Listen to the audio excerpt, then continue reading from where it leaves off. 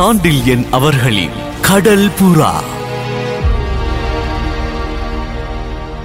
ஒரு சொல் பொய்யுடைய ஒருவன் சொல் வன்மையினால் மெய் போலுமே என்று தமிழ் முதுரைக்கு ஏதாவது விளக்கம் தேவையாயிருந்தால் அந்த விளக்கத்தை இளைய பல்லவன் கங்க தேவனிடம் கையாண்ட பேச்சு முறையில் காணலாம்.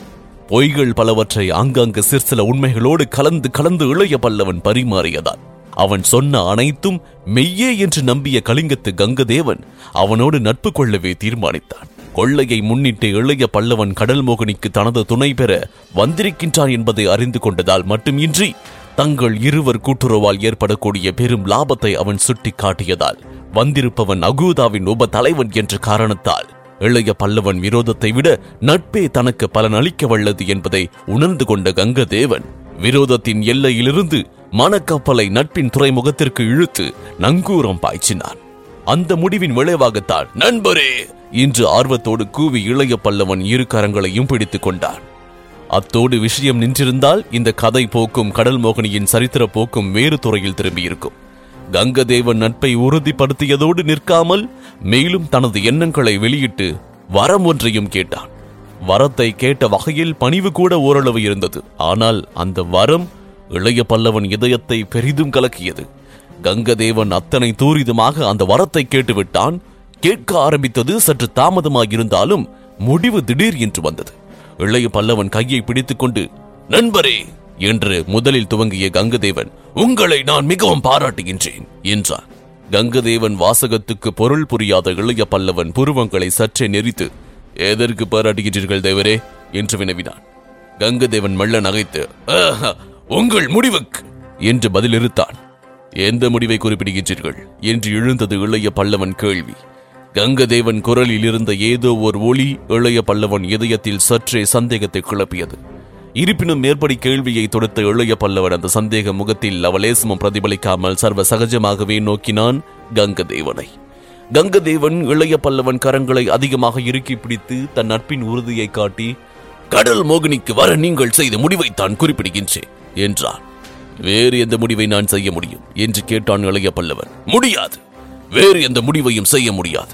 கடல் மோகினியை தளமாக அடைவதை விட சிறந்த முடிவு கிடையாது. இந்த துறைமுகத்தின் வசதிகள் பல என்றான் கங்கதேவன். தெரியும் எனக்கு. இளைய பல்லவனின் குரலில் வியப்பு தெரிந்தது.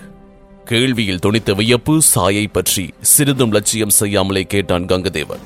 கடல் மோகினி தீவு கிடைத்தற்கரிய இடம் என்பது ஒப்புக்கொள்கின்றீர்களா என்று. கண்டிப்பாய் ஒப்புக்கொள்கின்றேன் என்றான் இளைய பல்லவன். கங்கதேவன் பேச்சின் போக்குக்கு காரணம் புரியாமலே, என் நட்பு அதுவும் கிடைத்தற்கரியதுதான், அதையும் ஒப்புக்கொள்கின்றீர்கள்? இளைய பல்லவரே, ஸ்ரீவிஜயத்துக்கும் பாரதத்துக்கும் இடையே உள்ளதும் யாரும் சுலபத்தில் நெருங்க முடியாததுமான சிறந்த தளத்தில் உமக்கு பங்கு தருகின்றேன். கடற்போரில் வல்ல நானும் எனது மாலுமிகளும் உமது சகாக்களாகின்றோம். இத்தனை நான் செய்வதற்கு பதில் என்ன எனக்கு தருவீர்கள் என்று வினவினான் கங்கதேவன். கடற்கொள்ளையில் கிடைக்கும் எதிலும் பாதி என்றான் இளைய பல்லவன். அதை நீங்கள் கொடுக்க வேண்டியதில்லை. நாளை நாம் செய்து கொள்ள போகும் ஒப்பந்தத்தில் அதெல்லாம் தெளிவுபடுத்தப்படும். எனக்கு சேர வேண்டியதை நான் எடுத்துக் கொள்வேன். சரி, அப்படியானால் நீங்களாக என்ன தருவீர்கள்? என்னிடம் உள்ள எதையும், என்னால் கொடுக்கக்கூடிய எதையும் தருவேன். நிச்சயமாக? நிச்சயமாக. அப்படியானால் அந்த பெண்ணை எனக்கு கொடுங்கள். இந்த வரம் தேவை எனக்கு. எதிர்பாராத விதமாக இடி தலையில் இறங்கினால் கூட அசையாத இளைய பல்லவன் அந்த வரத்தை காதில் வாங்கியதும் பேரதிர்ச்சி அடைந்தார். பலவர்மன் அறையில் கங்கதேவன் காஞ்சனா தேவியை பார்த்த பார்வையிலிருந்தே அவன் துர் எண்ணத்தை புரிந்து கொண்ட இளைய பல்லவன், கங்கதேவன் தாங்கள் கரை சேர்ந்த பிறகு ஏதாவது துர் செய்கைகளில் இறங்குவான் என்று எதிர்பார்த்தானே ஒழிய இத்தகைய பகிரங்க முறையில், அதுவும் தனது நட்பு காணிக்கையாக காஞ்சனா தேவியை கேட்பான் என்பதை எதிர்பார்க்கவில்லை. அதனால், என்ன கேட்கிறீர்கள் கங்கதேவரே என்று உணர்ச்சிகளை கைவிட்டு சீற்றத்தோடு கேட்டான். அவன் சீற்றத்தை கண்ட கங்கதேவன் மெல்ல நகைத்து, இளைய பல்லவரே, உலகத்தில் பெண்களால் பல சிறந்த காரியங்கள் கெட்டிருக்கின்றன. அந்த பட்டியலில் நமது நட்பும் சேர வேண்டாம் என்று கூறினான். அப்பொழுதும் எச்சரிக்கை அடையாத இளைய பல்லவன், தேவரே, நீர் கேட்பது என்று ஏதோ சொல்ல போனான். அவன் சொற்கள் பாதியிலேயே வெட்டிய கங்கதேவன், அப்படி ஒன்றும் கைக்கு எட்டாதது அல்ல என்றான். அவன் சொற்களின் பொருளை நன்றாக புரிந்து கொண்டான் சோழர் படைத்தலைவன். அவசியமானால் பலாத்காரமாக தன்னிடமிருந்து காஞ்சனா தேவியை அவன் பறிக்க முடியும் என்பதையே கங்கதேவன் சுட்டி காட்டுகின்றான் என்பதையும் உணர்ந்து கொண்ட சோழர் படைத்தலைவன் பலவர்மன் காய்ச்சல் உளறலில் உதித்த சொற்களின் உண்மை எத்தனை பலமானது என்பதையும் அறிந்து கொண்டதால் வெகு சீக்கிரத்தில் எச்சரிக்கை அடைந்து அதுவரை பேசி வந்த குரலையும் தோரணையையும் மாற்றிக்கொண்டு, கங்கதேவரே, நான் உங்களுக்கு தருவதாக சொன்னது என் வசத்தில் இருப்பதைத்தான். இந்த பெண் அப்படி இல்லை, இவள் என்று மேலே பேசும் முன்னே, பலவர்மன் வளர்ப்பு மகள்தானே என்று கேட்டான் கங்கதேவன். ஆம் என்றான் படைத்தலைவன். அவள் பெயர் ஏதோ சொன்னீர்களே? மஞ்சள் அழகி. மஞ்சள் அழகி, மஞ்சள் அழகி, என்ன அழகான பெயர். அவள் உடல் பொன்னாகத்தான் இருக்கின்றது. கண்கள், ஆஹா, எத்தனை கருமை. அந்த கண்களை கவனித்தேன். அவற்றில் தெரிந்தது. என்ன தெரிந்தது? உண்மை. என்ன உண்மை? கங்கதேவன் பெருவிழிகள் இளைய பல்லவனை கூர்ந்து நோக்கின. சொன்னால் ஒப்புக்கொள்வீர்களா என்று அவன் பெரு உதடுகள் அகன்ற சொற்கள் உதிர்ந்தன. உண்மை எதையும் ஒப்புக்கொள்வேன் என்றான் இளைய பல்லவன். அவள் கண்களில் தெரிந்தது உண்மை. இளைய பல்லவரே, அந்த பெண்ணுக்கும் உமக்கும் ஏற்கனவே உறவு உண்டு என்பது தெளிவாக தெரிந்தன. உங்களை ஏதோ விழுங்கி விடுவது போல் எத்தனை தடவை பார்த்தாள் என்று கங்கதேவன். கங்கதேவனை ஏமாற்ற முடியாத இளைய பல்லவரை, அதுவும் பெண்கள் சம்பந்தப்பட்டவரை ஏமாற்ற முடியவே முடியாது. எத்தனை நாட்டு பெண்களை பார்த்திருக்கின்றான் கங்கதேவன். பெண்களின் கண்கள் அவர்களை காட்டிக் கொடுக்கின்றன. இளைய பல்லவரே, மஞ்சள் அழகியின் பார்வையிலிருந்து தெரிந்து கொண்டேன் அவள் உன் அடிமை என்பதை என்றான். இளைய பல்லவன் ஏதும் பேசாமல் சில வினாடிகள் நின்றான். பிறகு கேட்டான், நண்பன் விரும்பும் பெண்ணை கேட்பதுதான் உமது பண்பாடா என்று. கங்கதேவன் இடியிடே என்று நகைத்தான். பண்பாடா? என்ன அர்த்தமற்ற வார்த்தை! அதுவும் ஒரு கடற்கொள்ளைக்காரன் மற்றொரு கொள்ளைக்காரனிடம் சொல்லும் வார்த்தை அது. அந்த சம்பிரதாய வார்த்தைக்கு இந்த பிராந்தியங்களில் பொருள் ஏது? கற்பழித்தல், களவாடல், கொள்ளையிடுதல் ஆகியவை கடல் பிராந்தியத்தில் நமது வர்க்கத்தின் வழக்கங்கள் அல்லவா? ஆகவே இளைய பல்லவரே, சொல்லுங்கள், இந்த பெண்ணை என்னிடம் நீ ஒப்படைக்க முடியுமா என்று கூறினான் நகைப்புக்கு இடையே.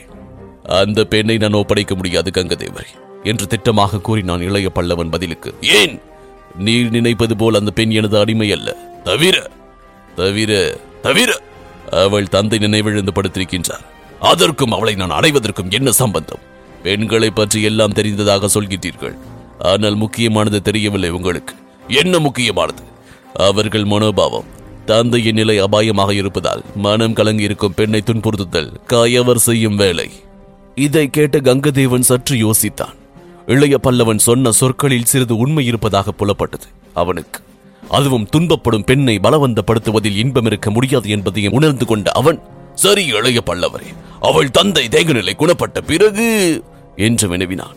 உங்கள் இஷ்டம் போல் எதை வேண்டுமானாலும் செய்யுங்கள், நான் தலையிடவில்லை. ஆனால் மீண்டும் சொல்கின்றேன், அந்த பெண்ணிடம் எனக்கு எந்த உரிமையும் கிடையாது என்று இளைய பல்லவன் கூறினான்.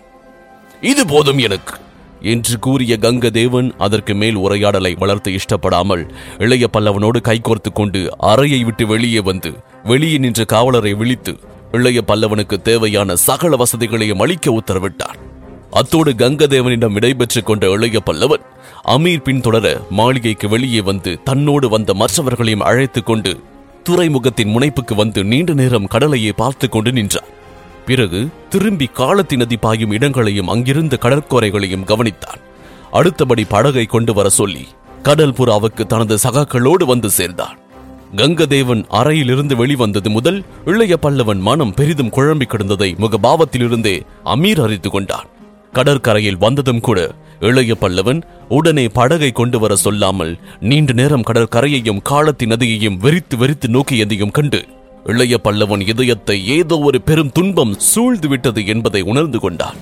அதை பற்றி இருமுறை கேட்க அவன் முற்பட்டும் இளைய பல்லவன் அதை காதில் வாங்கிக் கொள்ளாததிலிருந்து இளைய பல்லவன் அடியோடு சுயநிலை இழந்துவிட்டதை புரிந்து கொண்ட அமீர் பிரமித்தான்.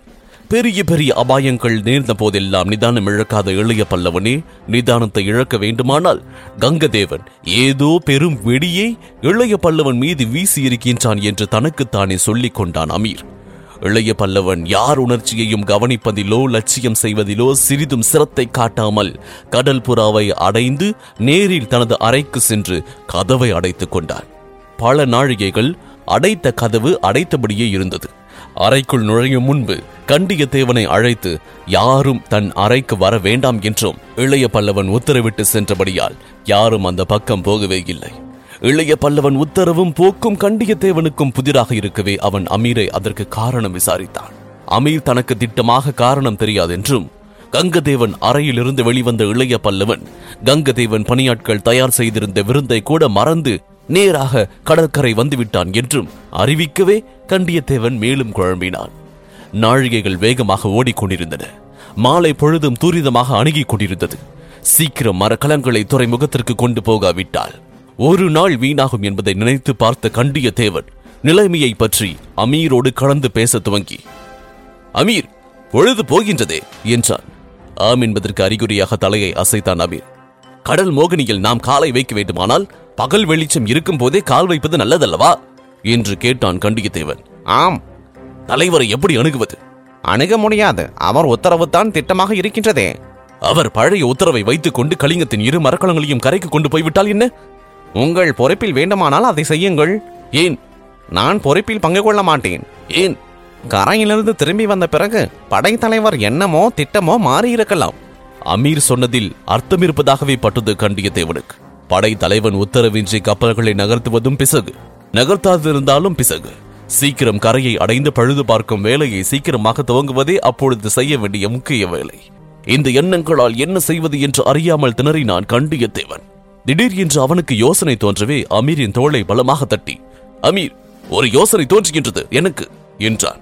என்ன யோசனை தேவரே என்று கேட்டான் அமீர். நாம் தான் படைத்தலைவரை தொந்தரவு செய்ய முடியாது. யாரும் செய்யக்கூடாது என்று படைத்தலைவர் உத்தரவு. எந்த உத்தரவுக்கும் ஒரு விலக்கு உண்டு அமீர். இந்த உத்தரவுக்கு காஞ்சனா தேவி விலக்கு என்று கூறினான் கண்டியத்தேவன். ஆம் ஆம், அவர்களிடம் விஷயத்தை சொல்லி படைத்தலைவர் கருத்தை அறியலாம் என்று அமீரும் ஒப்புக்கொண்டான். நல்ல திட்டத்தை தான் வகுத்தான் கண்டியத்தேவன். நிறைவேறக்கூடிய திட்டம்தான், திருப்திகரமாக நிறைவேறக்கூடிய திட்டமும் கூட. ஆனால் எந்த திட்டமும் நிறைவேற்றுபவனை பொறுத்திருக்கின்றது. கண்டியத்தேவன் தன் திட்டத்தை நிறைவேற்ற பொறுக்கிய மனிதன் சரியானவன் அல்ல. அவனால் பெரு வினையே விளைந்தது. முடிவு விபரீதமாக இருந்தது. தன் திட்டத்தை நிறைவேற்ற சேந்தனை தேர்ந்தெடுக்க காஞ்சனா தேவியிடம் அனுப்பினான் கண்டியத்தேவன். சேந்தன் தனது முட்டாள்தனத்தை மிக தெளிவாக காட்டினான். அவன் சொன்ன ஒரு சொல் பேராபத்தை, விபரீதத்தை விளைவித்தது. முட்டாளின் ஒரு சொல்லுக்கு எத்தனை வலிமை உண்டு என்பதை கண்டியத்தேவன் மட்டுமல்ல, இளைய பல்லவன் கூட புரிந்து கொண்டார். இதன் தொடர்ச்சியை பெண் என்னும் புயல் இதில் தொடர்ந்து கேட்கலாம். இந்த பாட்காஸ்டை உங்களுக்காக வழங்கிய நான் டிஜே முருகா. சோசியல் மீடியாவில் என்னை ஃபைண்ட் செய்ய Facebook ஹேண்டில் murugan.radio மற்றும் Instagram ஹேண்டில் murugan.dj. இந்த பாட்காஸ்ட் உங்களுக்கு பிடித்திருந்தா சவுத் ரேடியோஸ் மொபைல் ஆப்ல 5 ஸ்டார் ரேட்டிங் கொடுங்க. உங்களின் பேராதரவிற்கு மனமார்ந்த நன்றிகள். மீண்டும் சந்திப்போம்.